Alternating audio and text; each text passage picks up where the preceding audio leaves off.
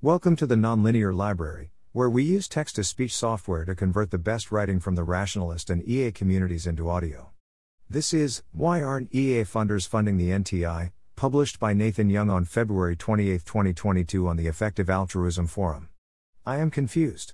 The biggest anti-nuclear funder dropped out last year. To my knowledge, no EA funder has picked up the difference.Things that seem incoherent to me. High-profile EAs recommended, for example. EA has a lot of money right now, there is a war happening, I don't see the benefit of hiding this for so long. If someone plans to fund it in the near future, could someone explain to me what is going on? Thanks for listening. To help us out with the Nonlinear Library or to learn more, please visit \1.org.